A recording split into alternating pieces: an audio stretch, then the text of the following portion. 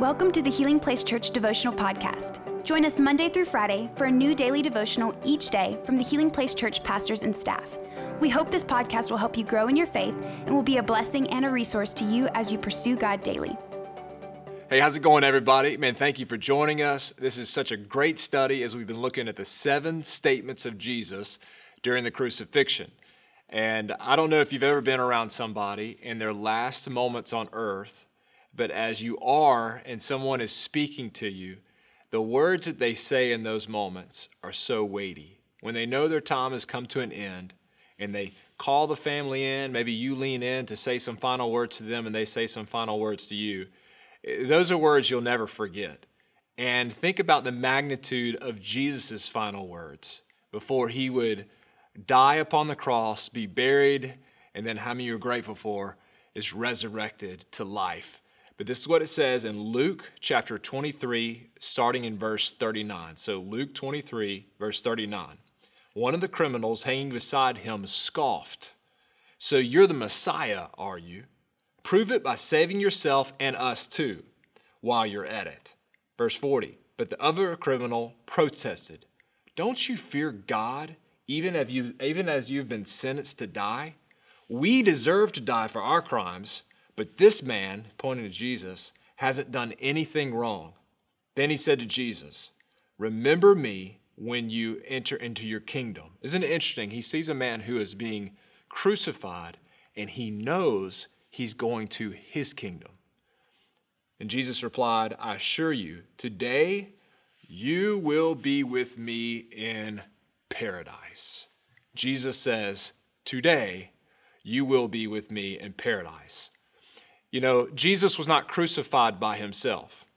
The text shows us that there was 2 criminals with him. One, another gospel says, on his right and one on his left.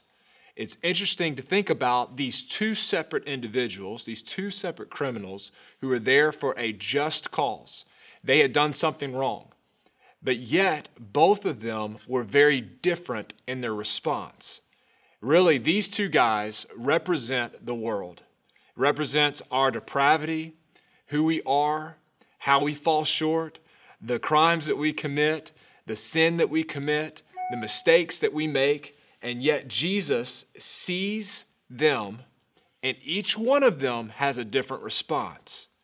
Let's look at this for a moment. 2 criminals, but 2 different responses. The first criminal looks at Jesus, and he's like, "Hey, if you really are who you say you are, then why don't you save yourself?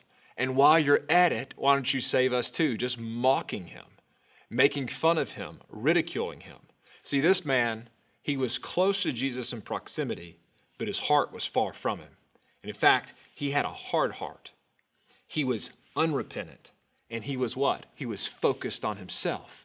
If you really are who you say you are, save yourself and save us too. But there was something totally different about the second criminal. The second criminal was just as close as the first criminal as far as proximity. But the second criminal, instead of having a hard heart, he had a soft heart. Instead of being unrepentant, he was repentant. He said, "We deserve to be here."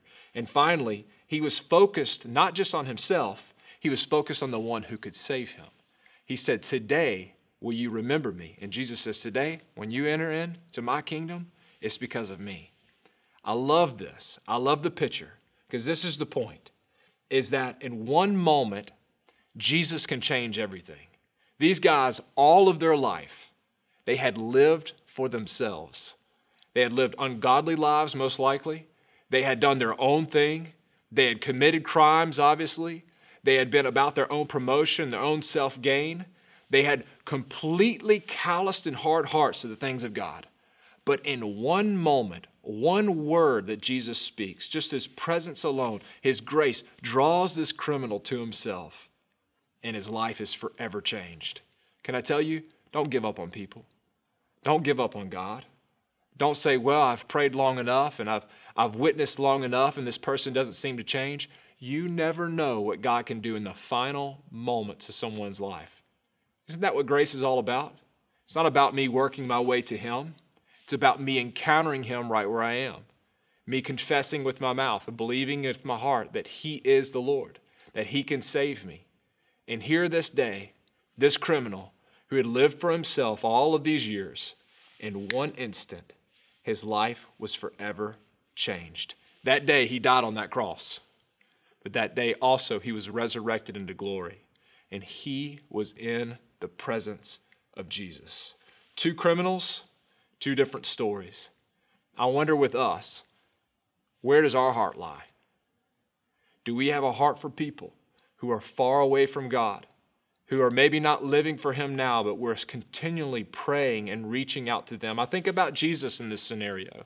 We talked about the two criminals, but how about Jesus? Here he is suffering in the most pain that anyone can possibly have. In fact, the word excruciating, that word was derived from the pain that came from the cross. It was invented to try to depict just how painful the cross was, that they would hang there and die of asphyxiation, suffocation, where their body would literally give out completely because of lack of oxygen. And here Jesus, hanging upon a tree, the King of Kings, the Lord of Lords, is still saving lives. He didn't come for the healthy. He came for the sick. I pray as a church this week leading up to Easter that our hearts are fully fixed on Jesus, and we are conscious that there are people all around us who they might not be dying physically, but spiritually they're dead. And God is the God who can save a person whose heart's far away from him in just one moment. Let me pray for you. Lord, we thank you so much for your words.